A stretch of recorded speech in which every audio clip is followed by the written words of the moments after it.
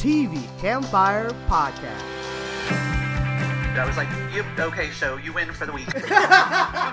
We're here. I hate to sound like a broken record. Oh no! We're fans. It's one of the best things on television. Oh! Alright, we got you a whole different level. No, you didn't. We talk TV. That was the best scene ever. Like, that blew me away. It was absolutely amazing. I just couldn't believe it. Welcome to the show. This is podcast number 487, and I'm Livia, your host. And this week we have returning guests. Hi, I'm Tom. I teach communication and media studies at Palm Beach Atlantic University in Florida. Hi, this is Allison, and I write reviews for Whedonopolis. Hey, this is Peter. I write for Why So Blue, and I live in Hollywood. All right, Tom has the news. Hit it, Tom. Okay, in alphabetical order, Amazon bought The Tomorrow War with Chris Pratt for $200 million. That's just a movie, right? It's the movie. Okay. For streaming. Disney Plus has cast Moon Knight. Ethan Hawke is going to be the bad guy. And they've also announced that Peyton Elizabeth Lee, who was on the Andy Mack show, is going to be Doogie Kamealoha. Oh, for the new Doogie Howser. Well, Doogie Kamealoha. That's what I meant. Yeah, I just wanted to make sure our listeners knew what we were talking about. Yes. HBO has announced that High Maintenance will not have a season 5. Insecure will end with season 5. And Succession season 3 has added Sanaa Lathan, Linda Eamon, and Ji Hae to the cast. HBO Max has announced that Godzilla vs. Kong has moved forward 2 months to March 26th, so it will play in whatever theaters are open and HBO Max at the same time. And also coming in March is Justice League The Snyder Cut, which will be a 4-hour movie instead of a miniseries. Yawn. I'm preemptively yawning. Okay. It's got to be better than the theatrical version, dude. 4 hours? No. 4 hours. Making it longer doesn't make it better. Breaks. Okay. HBO Max has also ordered a Julia Child drama series, 2 series, and the cast includes Sarah Lancashire as Julia, but the supporting cast is amazing. David Hyde Pierce, Brittany Bradford, Fran Kranz from formerly of Dollhouse, Bebe Neuwirth, and Isabella Rossellini. Gotham PD has hired Joe Barton as the new showrunner. And the Sex and the City stars are each going to make more than $1 million per episode. Oh, because they're doing a Sex and the City, not a reboot, but a continuation? Continuation without Kim Cattrall. So good thing that she's not coming back, because they'll save $1 million per episode. Zoe's Extraordinary Playlist is taking a hiatus after episode 206.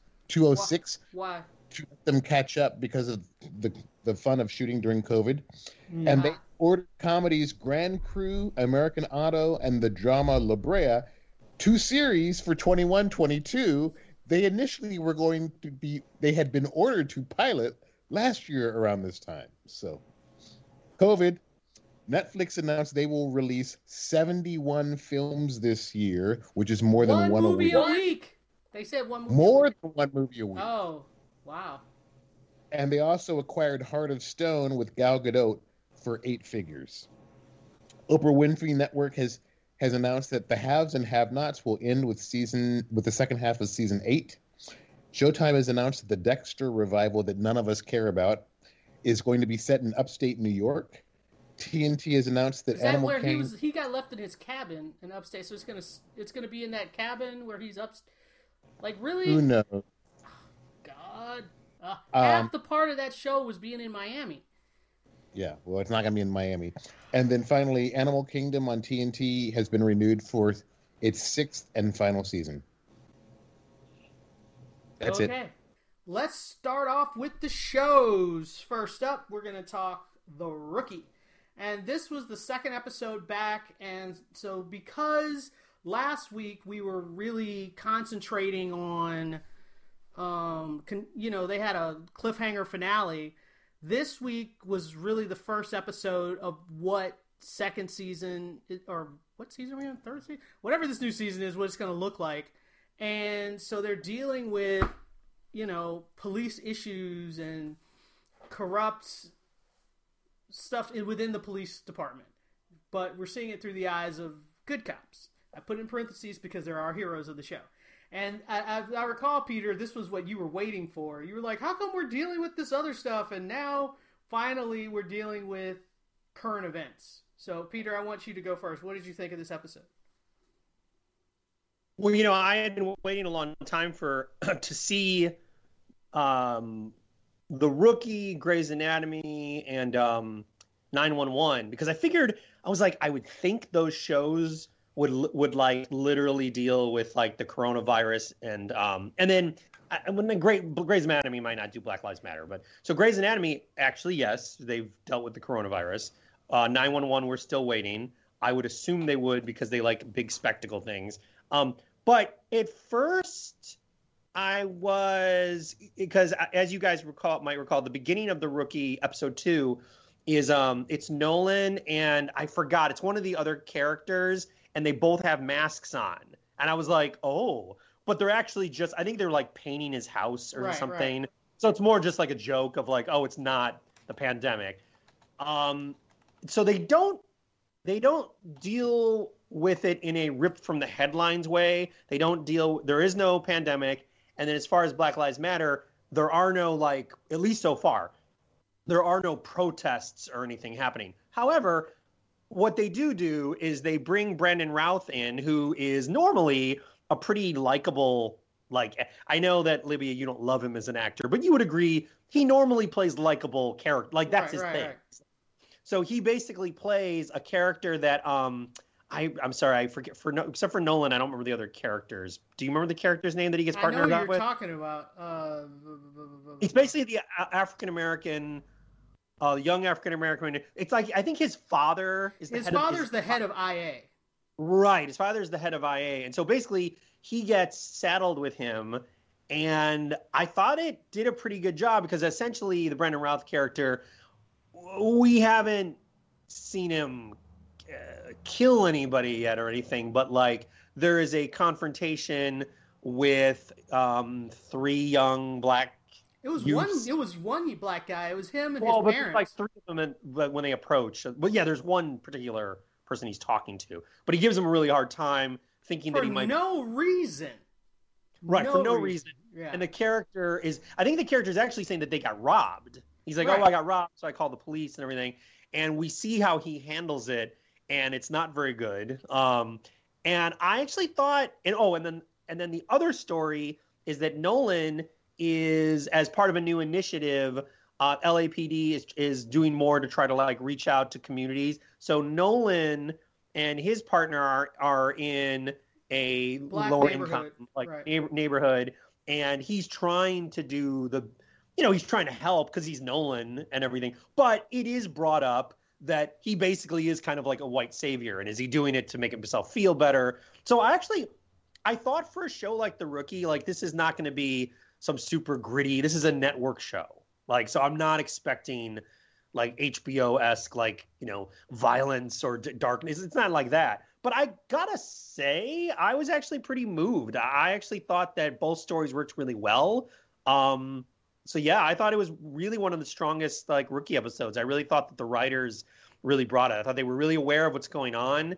And it's a show with a white middle-aged guy as the lead. And I think they did kind of like the best kind of thing that they could do. They didn't ignore it. They addressed it. And I thought it was really good. Well, I was impressed with the Nolan storyline, because Nolan, we always see the story through his eyes, and he is literally doing what he thinks is a good thing. Like everything he does is he's genuinely a nice guy, and he's genuinely trying to do a good job and help people. And he has this guy telling him what all the things that he thinks that are good are not, that he's actually not helping. And then his partner just is like, instead of doing what you think is the right thing, why don't you ask the people in the community what they need? And so when he changes his perspective, that's when he actually starts to make progress. And I thought that was a good message. No, I agree. Totally agree. So, yeah, thumbs up for what The Rookie is doing this season. And then the next week's episode, it looks like Brandon Routh goes bad. It goes better than he had. Like, I like that they set him up in this episode, and then next week's episode. So do you like Brendan? Because I know you don't love the actor, but do you think he's doing a solid job? Well, I think just because, like you said, he's usually typecast as being this super friendly, affable guy, and then to flip it on you and have him have this dark side, I think that works. I think that's actually good casting. Right. If they had never used the actor who always calls everyone Boot.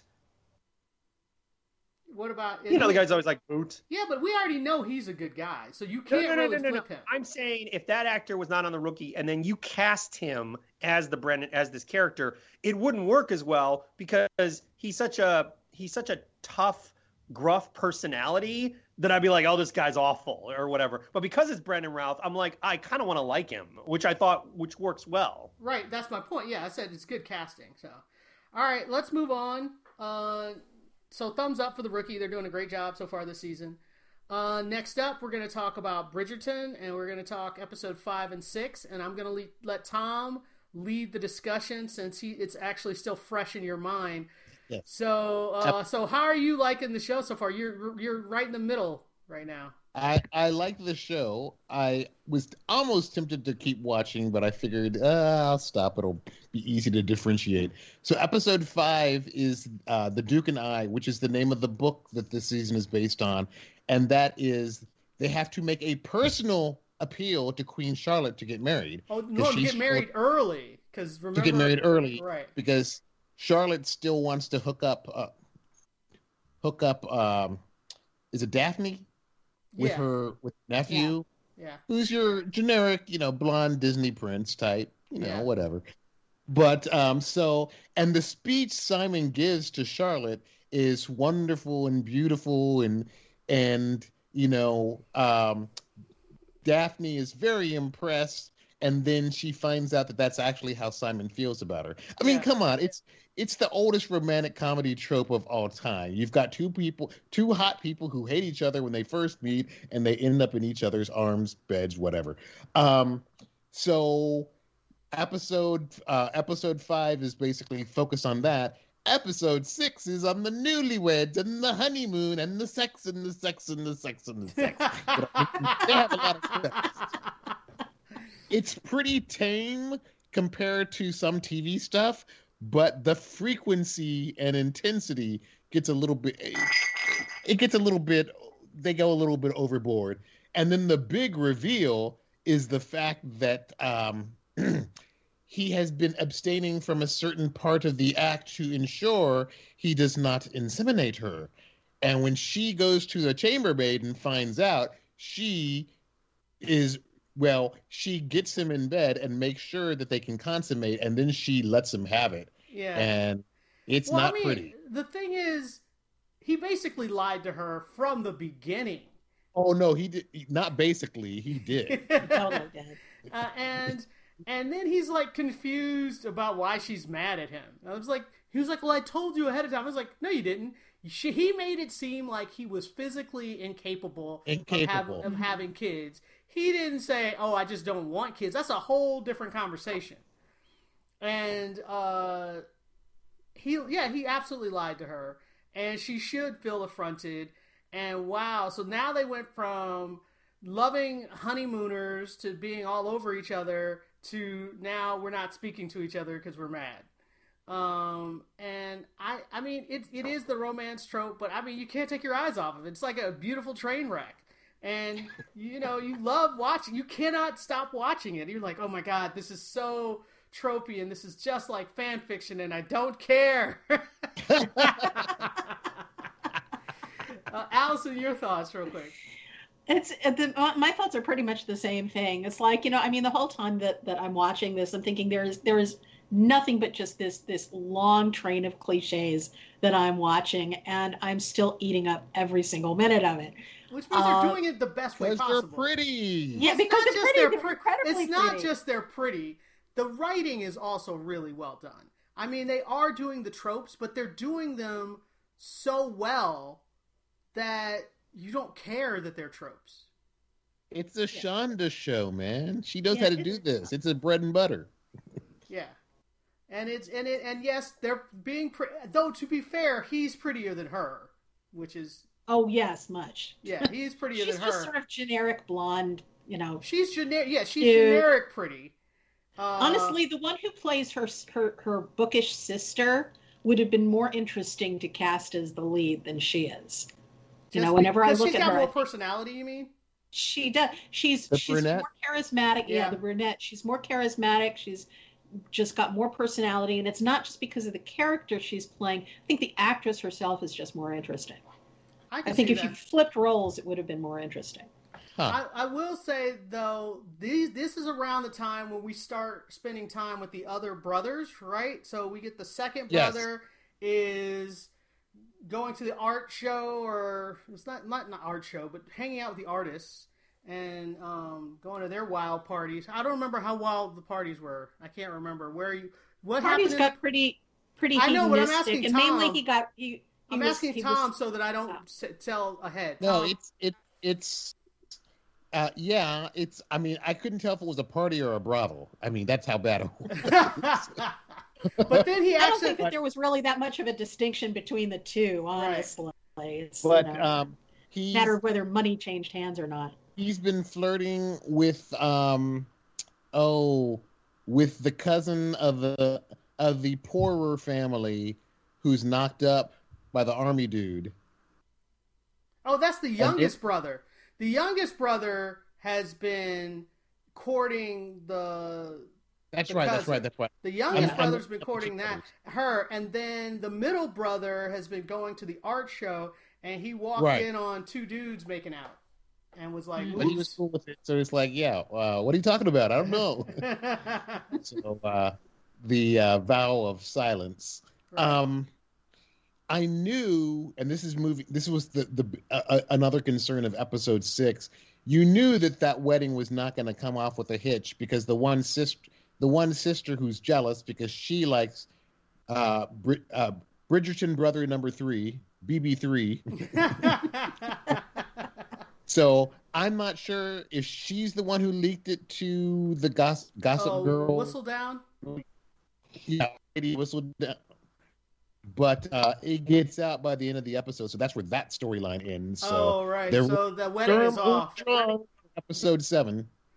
Dum. Okay. All right. So far we're saying thumbs up for Bridgerton. Yay. Oh yeah. All right. Next up, we're going to talk about Zoe's Extraordinary Playlist. We're on episode 2. She is now the boss, and her work space is now like a frat house, which sucks a lot. Mm-hmm. And I say that from somebody who has worked in a frat house-like environment. That is not cool. And then the big conflict was her and Max trying to take their relationship to the next level, and then the problems with him breaking out into song every time they're about to have sex. And that makes stuff complicated. Let's start with Peter. What did you think of the episode? Are you watching? No, you're not watching Zoe. No? No, I'm sorry. I only saw a couple episodes of this first season, and I love the cast. I don't know. I didn't stick with it. I know everyone loves it, though. Yeah, boo. Be quiet.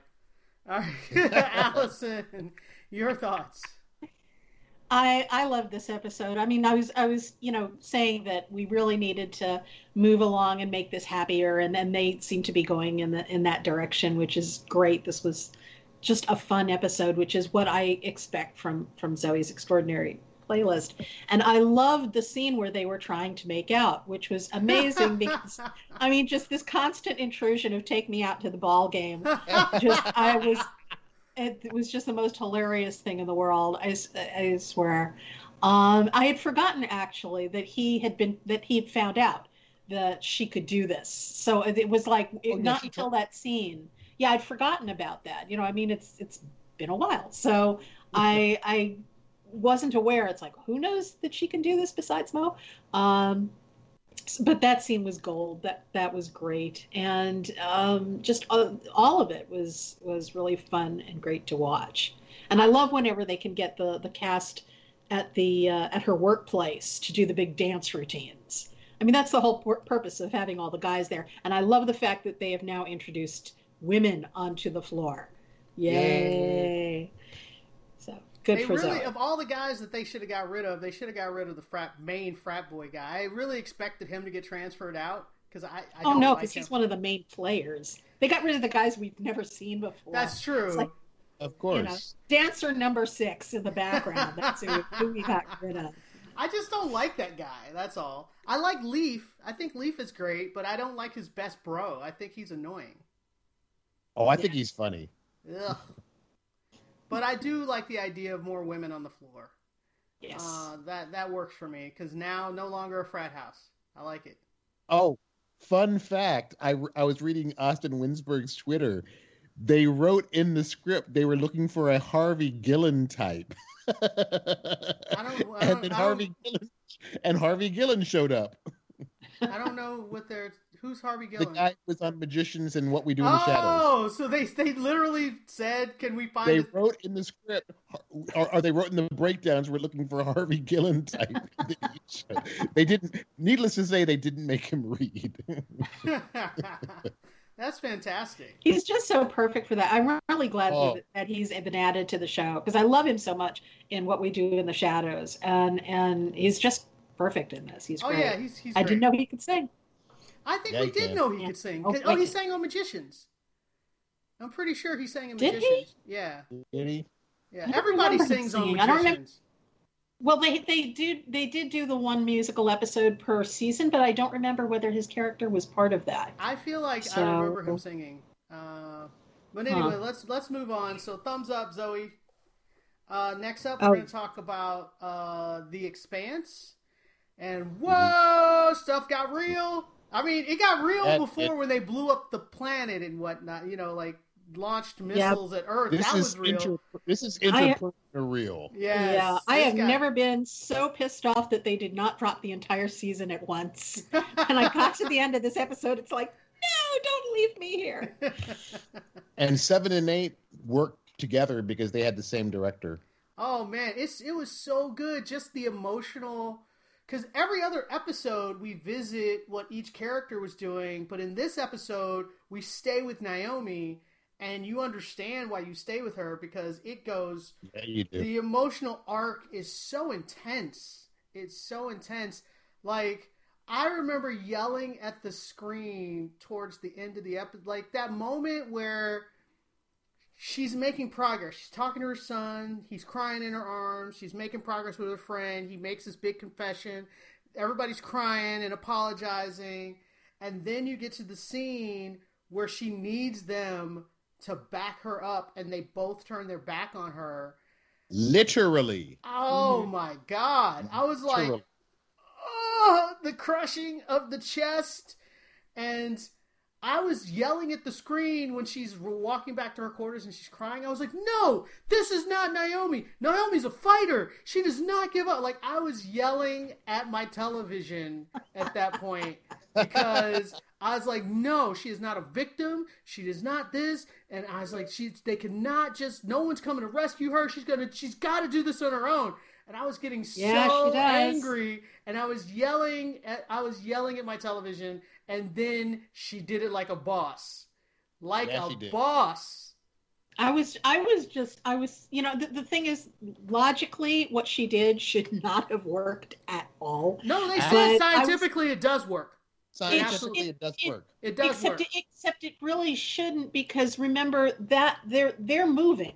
The ship is moving. It looks like they're stationary and they're tied together, but they're moving. They hadn't moved. They hadn't moved yet. They were.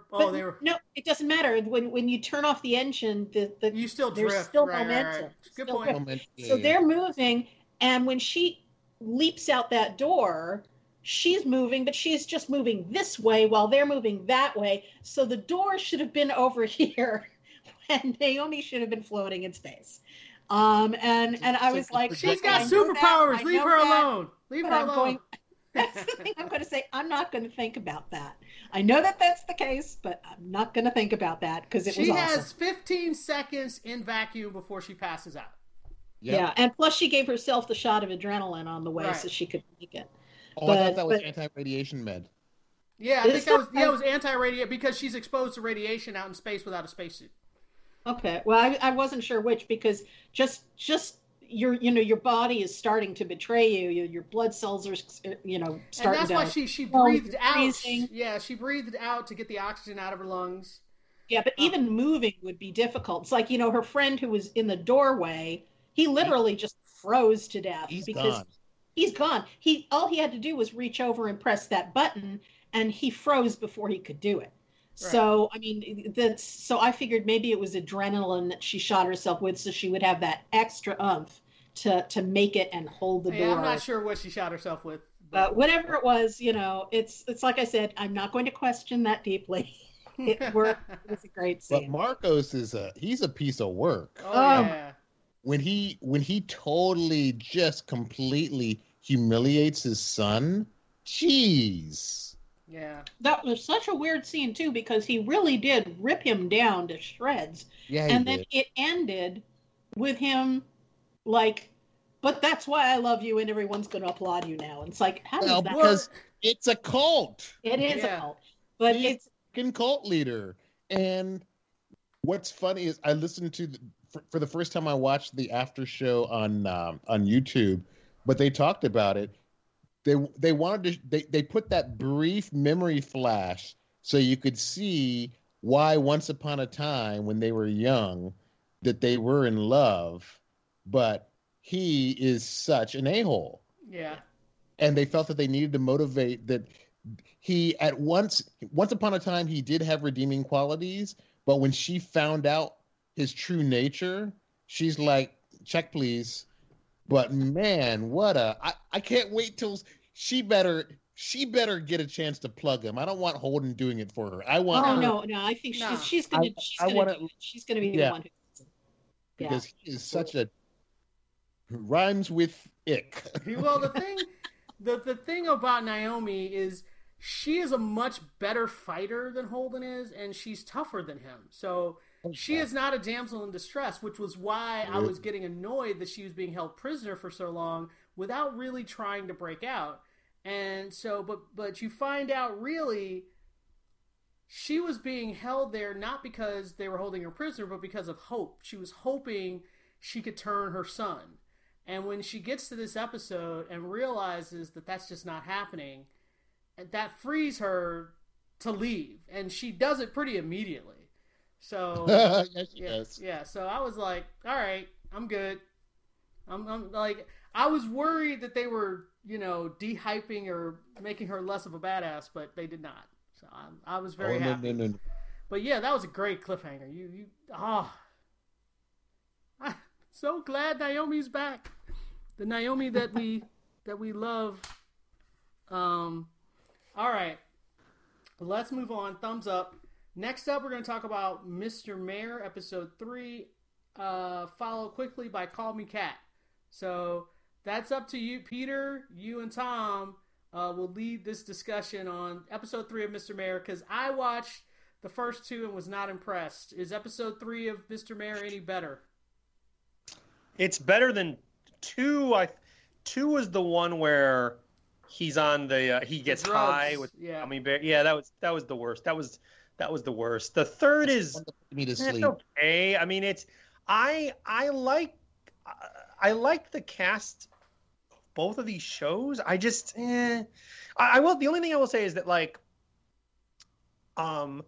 so wait, Mr. Mayor is it's Tina Fey and Tom. Who's the other producer? Robert Carlock. Are they the ones who did 30 Kimmy Schmidt? 30 Rock. Well, and Kimmy Schmidt. And yeah. So it's like, I guess I'm more on board to hope that they just need to find their footing, because I like the things that they've done in the past. And I certainly think that the cast is capable. It's like Bobby Moynihan from SNL, Holly Hunter, obviously Ted Danson. But yeah, so far I'm just I was like, it's kind of meh. I don't like the flunkies in the mayor's office. It's not that I like those characters, but I like those actors. So I'm kind of I'm not that sold on the actors. They're just kind of eh. The one who's the second in command, she's okay. I feel like I've seen her in other things. I think she's kind of dull. And the dude. I'm not gonna. Yeah. The two younger actors in the mayor's office, I just don't find interesting. Whereas on Call Me Kat, which has, I think, a better cast overall. And the premise is wafer thin. It's based on a British show, but Mayim Bialik from Big Bang Theory has a cat-themed coffee shop. Right, and that's it? Like, that's the entire premise? And she's in her 30s and unmarried, and her mom's all 20. And then her ex-boyfriend... She's going to be 40 soon, but the whole thing is she breaks the fourth wall. She talks to the camera, and she's a very, very positive person. So, like, while her mother might give her a hard time and be like, you know, you're going to be alone, you need to find somebody, she doesn't really mind. She likes her life the way it is. And I agree. I mean, I guess what Call Me Cat is putting out there in the world, I like more. But even that, it's still pretty mediocre to me. It's not great, but I like the cast. I wonder if they're going for like a Ted Lasso-y positivity vibe. Right, which I hope, which would be great if that's their going. And I like her, and I like the middle-aged guy. He's been on a ton of stuff. Do you know who I'm talking about? You mean the bartender? The one who she brings as her date to the wedding. Oh no, he's done a ton of. He was on Will and Grace. He was Jack's nemesis on Will and Grace. Yes, that's who he was. I like him. Like, oh yeah, he's funny and. But they're both just. Look, I am a sitcom person. I can watch any sitcom. So like, I could probably end up watching either of those on my lunch break and be like, sure, I'll watch this. But right now, I don't really think. I don't really think I can recommend either. You know, I really like Cheyenne Jackson as he's a bartender that used to be. He and Kat were really good friends in college, and she had a crush on him. I guess they did actually date for a while, and then he's been involved with somebody else and recently broken up, but he still pines after her.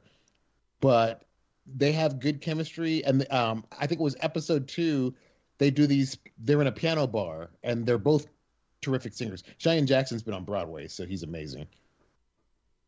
So Tom, are you recommending Call Me Cat? I would give an edge to Call Me Cat just because I really like the cast. The premise is wafer thin. It made me smile much more than Mr. Mayor. Mr. Mayor is trying so hard to be.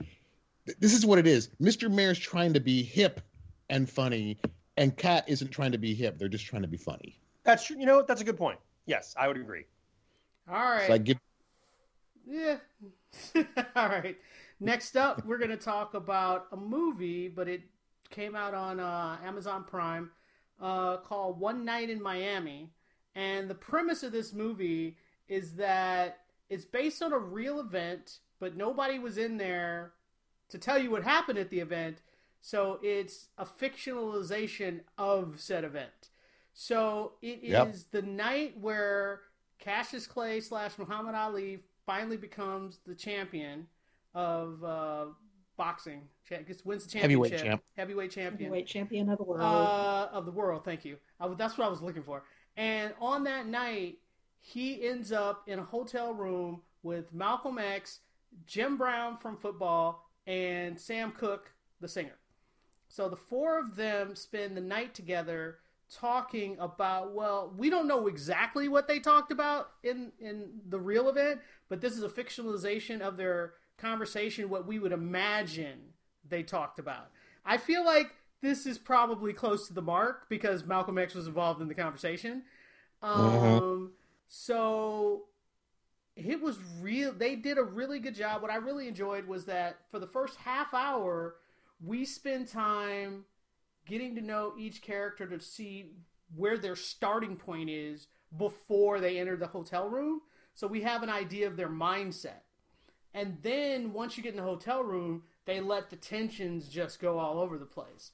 And it was fantastic. Like, I was very uncomfortable at certain... I was like, oh my God. I had, like, paused the movie. I was like, whew, it's really tense, guys. Because you feel like you know everyone in the room, like all the characters or the people. You feel like you have some affinity for who they are. So when they're fighting each other, it makes you feel uncomfortable because you like them all. Though, to be fair, I didn't have a real affinity to Sam Cooke, particularly. But now I feel like I do, now that I've seen the movie. But it helps that he's played by Leslie Odom Jr. That does help. That does help. So I want to hear what you guys think. Whoever wants to go next. I loved it. I participated in a Zoom webinar or a conversation with the 4 leads and the screenwriter. So, and one of the things the moderator asked them, they did not approach the ones who were, they did not approach their real life counterparts or their families, but the playwright did, when the stage play was going on, and Kemp Powers adapted his own stage play and also executive produced with director Regina King. But he said that Ali's daughters came to see the stage show and approved. And then he got word from Jim Brown's, I think Jim Brown's daughter came and also liked it. So Jim Brown's the only one of the 4 who is still alive. Right. And he's not talking. Yeah, the only thing he said was we had ice cream. That's the only comment he made. And that's the one thing they did. For a fact is Malcolm X brought ice cream instead of booze. Right. Vanilla. Yes. Vanilla. But it was, I thought it was, a lot. Some people are dissing the movie just because, we don't know that this happened. It's like, they're not casting any aspersions that it is clearly historical fiction, but that does not mean it's not truthful. Right. Because the discussions felt like a real discussion. Yeah, they did. Right. Especially when you know that Ali was, that everybody wasn't on board with Ali becoming a Muslim. Right. And Ali himself probably had second thoughts. Right. And yeah, it's just, I highly recommended. One of the things I really appreciated about it as a screenwriter, and I've written a couple plays too, is they really opened it up as much as possible. So you're not really just confined to the one location. And it doesn't feel stagey. Right. Kind of like how they adapted Ma Rainey's Black Bottom. Right. It doesn't feel stagey. So, but the performance. I think they actually did a better job of it though, because even with Ma Rainey, it felt like an adapted play. They it were wasn't opened up enough. They were like in 2 places for Ma Rainey. Yeah, so it still felt like I was watching an adapted play, whereas this genuinely felt like a screenplay. It moved around and wasn't stuck in just that one little room, and it felt more like they'd gone to the trouble of really adapting it for the screen. So I really appreciated that, and I thought it was incredibly well done. And like you said, being picky that you don't know exactly what they said to each other. I think it's more that they were true to the people themselves, the historical individuals who we know, and a lot of what was said was referenced in ways that it referred to things that they had said before or after, and so I think it was true to who they were as people. So it worked for me because nothing that happened or that was said was something that made me feel like, they never would have said something like that. That's just so not true. I can't imagine. The only thing I would say is Jim Brown. Everybody said that Jim Brown's a really big, like, macho kind of guy, and in that room, he actually felt like he had the smaller, quieter personality. Like he was almost the referee of the craziness that was going on in the arguments and stuff. But I do like that he was more contemplative. Like he was the one that was just thinking about what everybody was saying. And he really didn't pick a side, per se. He was very much just listening. He was pragmatic. Yeah. He was most pragmatic of them. And the thing you've got to realize is these men were friends. Right. So it's not just like they're not just meeting for the first time. Right. And it made sense to me that Sam Cooke and Malcolm really had the most conflict because Cooke's dad was a Baptist minister. So you've got a devout Christian versus one of the most prominent Muslims of the era. And he's kind of, because they're all friends, he feels that you are enticing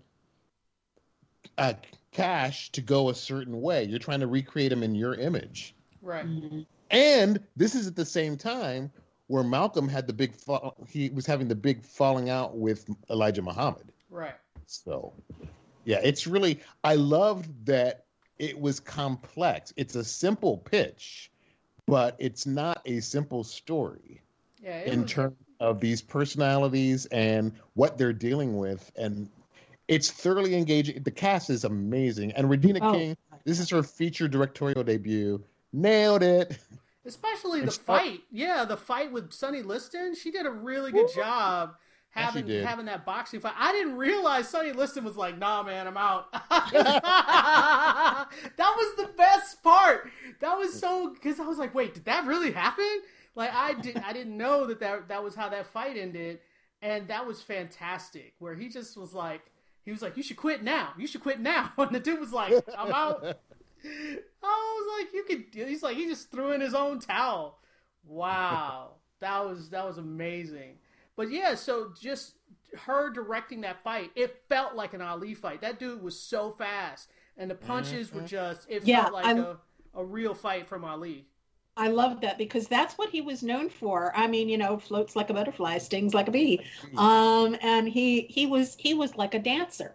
Yeah. In the ring, and you could see where the difference was between his style and everybody else's, and why he became such a champ.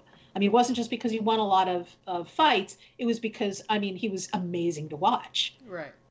Yeah, all of that was good. She did a great job. She did a really good job. So thumbs up for me. If you have not seen it, it's on Amazon. It's fantastic. All right. Next up, we're going to talk about Discovery of Witches, episode 2. And oh my God, what is happening with this show? Why did I like first season? I remember that I liked first season. It wasn't like this season. But watching second season, I can't remember why I liked first season. It feels like work watching this show. And part of it is I literally don't know what's happening. Like what is his name? Matthew is in a conflict between 3 different missions, but I can't keep track. I was like, wait, who's he working for? Why is this a problem? Like, I can't keep track of it, which is weird because it's not that complicated. And it felt like watching the episode, nothing was happening for like 50 minutes. And it's not until she finally gets a witch to says, okay, we're going to be your teacher. And then I realized part of my issue too is it's become a period piece. And so you could tell that they've spent money on the costumes, but they haven't spent money on the sets. Like, the sets look super cheap. And I was like, why does this show look so cheap? And it's so weird. I'm not digging second season so far. I didn't find the sets particularly cheap looking until we got to like throne room scenes, where it's like, okay, that's not that a could throne look better. That's just a hallway. They stuck a chair in. Well, I think my issue was like in the second episode when she goes to meet the Coven of Witches, they're like in a warehouse. Like, what? Well, no, that I understood, because remember, they have been considered illegal, so they have to find like a barn somewhere or something where they can meet. That they can't have like their official witch coven meeting hall. They're just going to find some barn someplace, and that's exactly what it was. It was like a barn by a lake, and so it made sense that's where they were. But I think what bothers me with this season is that, like you said, it feels like nothing happens. And we go around and around and around in circles for over what should have been, it should have taken like 3 episodes, what instead takes like 8 episodes to wade through. And it just, you're asking yourself, why is this taking so long?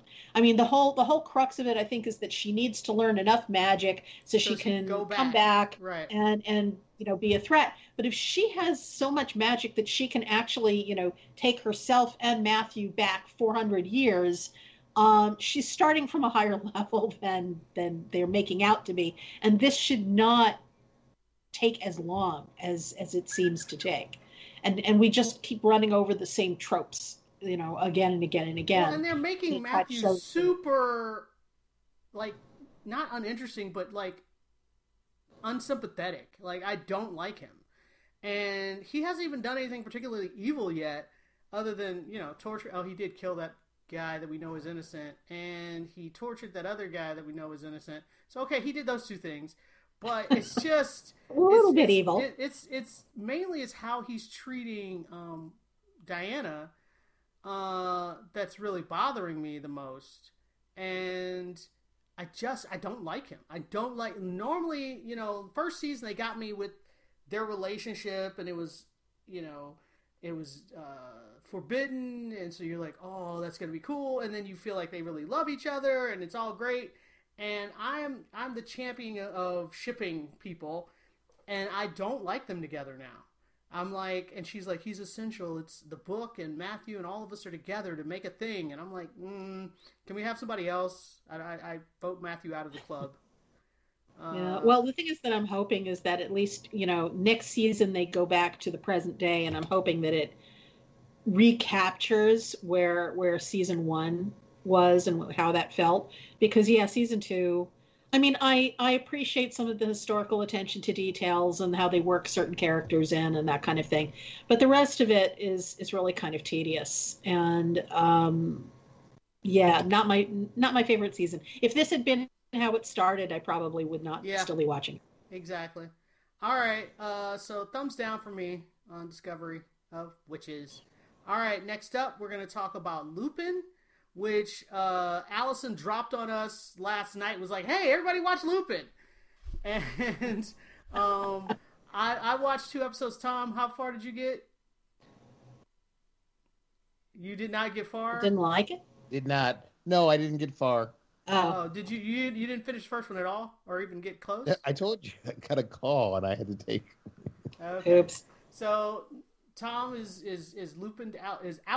I like the fact that it's based, like, Lupin is basically a character from a book who is a gentleman thief, and so our main character is basically modeled himself after this gentleman thief. And he spent his entire life learning to become basically Lupin. And you get a revenge plot. You find out his father was falsely accused.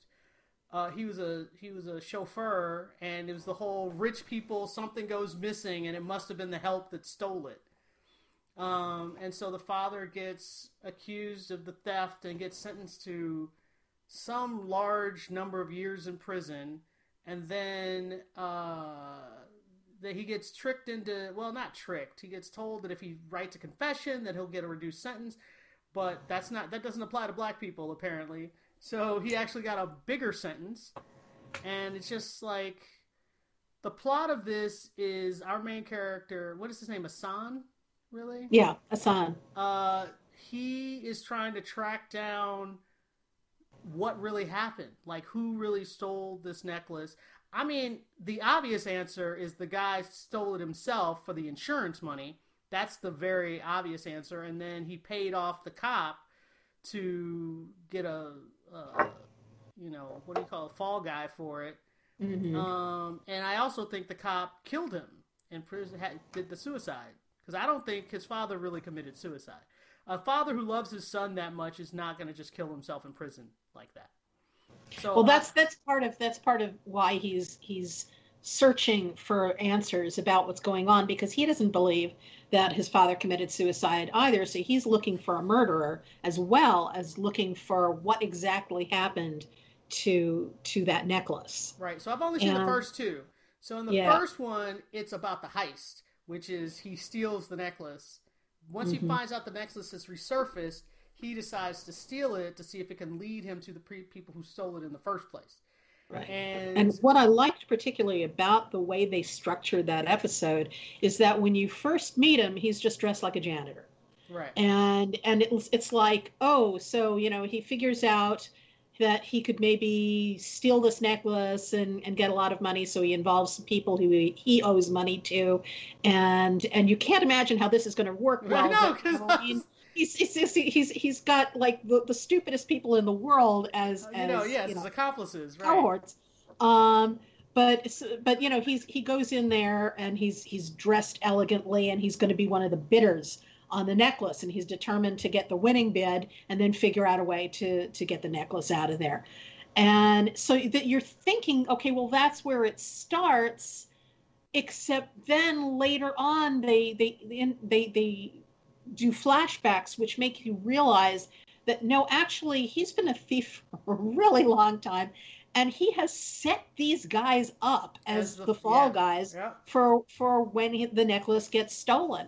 And it's pretty brilliant how he does it. I mean, granted, it relies on you figuring that the Louvre has the worst security system on the planet, but he still, you know, finds ways to get around it that are really interesting and clever. And the whole thing with the chase with the car and crashing through the Louvre ceiling, and that was nuts. And all of that was great. But I love him as a character. I love you know, learning about his background and the family that he's got, because he well, not a wife, but he has a girlfriend who he had a son with. And I love the fact that he passed that book on to his son. I think that's great. And the son can't put it down. Yeah. From doing nothing but being on his phone all day, now he's just poring over this book, which is pretty awesome. But I really am enjoying the show, and I you know, I've finished it already, so I don't know exactly. Really? You started watching it yesterday. I know. I'm bad that way, and it was good. It's really fun to watch, and it's face it, it's 5 episodes long. Oh, it's only 5 episodes. Oh, that's just. It's only 5 episodes. Well, it's part 1, but they do tell you that it continues. So we will be getting more of it later. But I mean, it's 5 really well done episodes. And you know, it introduces you to the other people in his life, and his best friend, who's also his fence, and all of that is good stuff. And I just think, you know, also what really holds it together is the lead is tremendously charismatic, and I love watching him and watching how he outwits everybody. Well, what's so great is there's that scene where he's in the prison and he's talking to the nurse, and the nurse sees hardened criminals all day long and is totally unaffected by them, but he charms her. He gets her to, like, really care about him in, like, 2 days. And it's because, like you said, he's super charming. He puts that out there, that energy. And it's like he got stabbed and he still got a smile on his face. He's like, oh, thank you for taking care of me, and blah, blah, blah, blah. And I was like, that was a little risky, because he got shanked. That could have gone wrong. Yeah. A lot of it depends on lucky breaks. You know, I mean, that one depends. The only thing that I call shenanigans on is the hanging himself and using the basketball net to brace himself. First of all, how did they not notice that? Well, even if they didn't notice, I'll give them that. My issue is that is a freaking large man. That man weighs 250, 300 pounds. He's a really big guy. And he's like 6'7" and built like Schwarzenegger. Yeah, he's a really big guy. And you're telling me he used a basketball netting to brace his body to hold his weight to fake his hanging. And I'm like, and then he's unconscious. So when they cut him down, they would have noticed the net because he wasn't awake. Exactly. Yeah, so that was my problem. Was it with there was no way that they could have taken him down and not seen the net, because that was what it was actually suspended from. Right. You know, so that there are little things like that you have to kind of say, okay, I'm not going to pay attention. That would have only worked if he had his friend be one of the EMTs who came in to take him out. That I would have believed, because that's actually what I thought he did. I thought he had gotten people that he knew to be the EMTs to come in, and then I was like, oh, okay, cool. But it was like random dudes who didn't know, and I was like, they didn't check his vitals? I mean, I understand the drugs were supposed to slow his heart, but I was like, slow his heart, that EMTs couldn't tell that he's still alive? No, come on. Like, no, I don't buy that. No. So the only way that worked was if the EMTs were in on it, and because they weren't, I was like, boo. Yeah, and they should have done that. That's one thing. It wouldn't have taken that much time to arrange for that little thing to make that scene make sense. Yes, exactly. So yeah, that was a problem. But the rest of it, I think, works. I really like, and I was actually really there was that flashback scene when he's a little kid and the girl was like, if you swim to me, I'll kiss you or whatever. But she was all like, about, is it true that black people can't swim?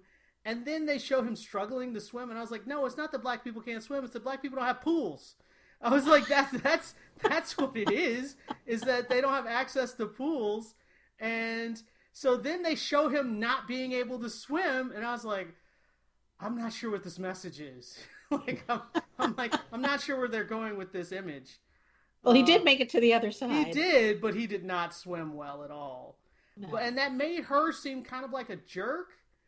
And so I was like, wait, does he hate her? But then they have this conversation later, and I was like, wait, do they like each other? Like, I was a little confused on what's going on with that relationship. Their relationship is complicated. Okay, thank you. All right. Well, I guess after this podcast, I will know what I'm watching next. All right. So let's wrap this up. Thumbs up for me.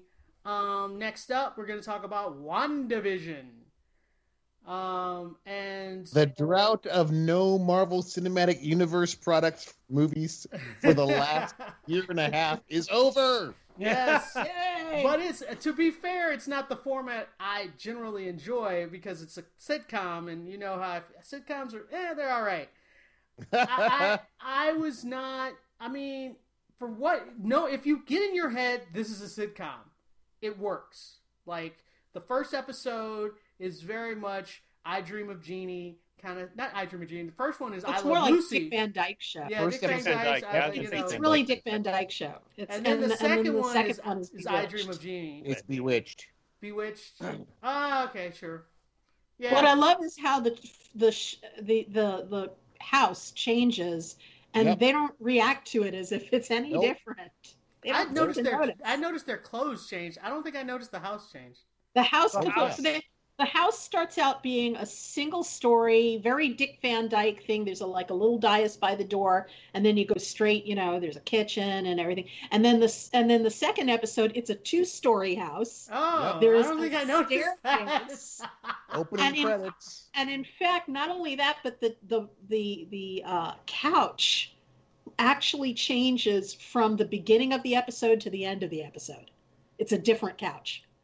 Yeah, I feel like it's kind of cool too, the way it seems like the first one was more of like a 50s TV show. The second one is kind of like a 60s TV. And then by the end of the second episode, they go into color. So I was like, oh, so maybe they're going to be more Brady Bunch 70s or something. Yeah. I don't, how many episodes is it? Do we know? It's 9 episodes. 9 episodes. 9. Well, okay, so 9 episodes, they can't just do 1 decade per episode. They're going to have to slow down. Well, I think they've already dropped little hints that something more is going on than just doing a sitcom thing. That there's something sinister happening, and I mean, first of all, we have to ask ourselves, why is Vision still there? And who is trying to communicate with Wanda? Because there's a voice. I didn't recognize the voice either. I kept trying to recognize the voice. You're not supposed to. I think it's supposed to be Fahey's. It's or not supposed to be. I think it's Fahey's. It sounds sort of like him, but I could be wrong. But it's whoever it is keeps saying, who's doing this to you? Who's doing this to you? Do you hear me, Wanda? So yeah, it's kind of the creepiness is coming in, and you see that they are in fact being observed. So I'm really fascinated to see where this is ultimately going to go. Where she is she just in her own mind? Is she being forced to do this somehow? Are they being stuck in a digital simulation? Is Vision actually there, or just a figment of her imagination? I'm really into the show. They have me in with the mystery of it, and also just the perfect attention to detail with the eras they're doing, including the commercial breaks, which are hilarious. The commercial breaks are great. The Strucker watch. I was like, how do I know that Strucker name? How do I know that name? And it was like Hydra symbol on it. Like, oh, right. Yeah, and the Tony Stark toaster I like too. Is your toast not coming out right? But Peter, you were our sitcom guru. Yeah, I thought I've watched it twice. Like, I really liked it. I think it's I am intrigued, of course, with the Marvel mystery that's happening. But I'm really more just enjoying how much the writers and actors, like Catherine Hahn, seems to be having a ball. Love Catherine Hahn. This kind of archetypal, like next door neighbor, like sitcom character and stuff. So like that, just all those little touches, the way she uses her hands, or there's just a lot of, as a fan of like sitcom or whatever, like I just really enjoy stuff. Just the way the banter is, like what was that? I mean, what's the first thing of the? Oh, even like in the opening in the pilot when Vision accidentally walks through the door for their wedding, and he drops her. Yeah. Right.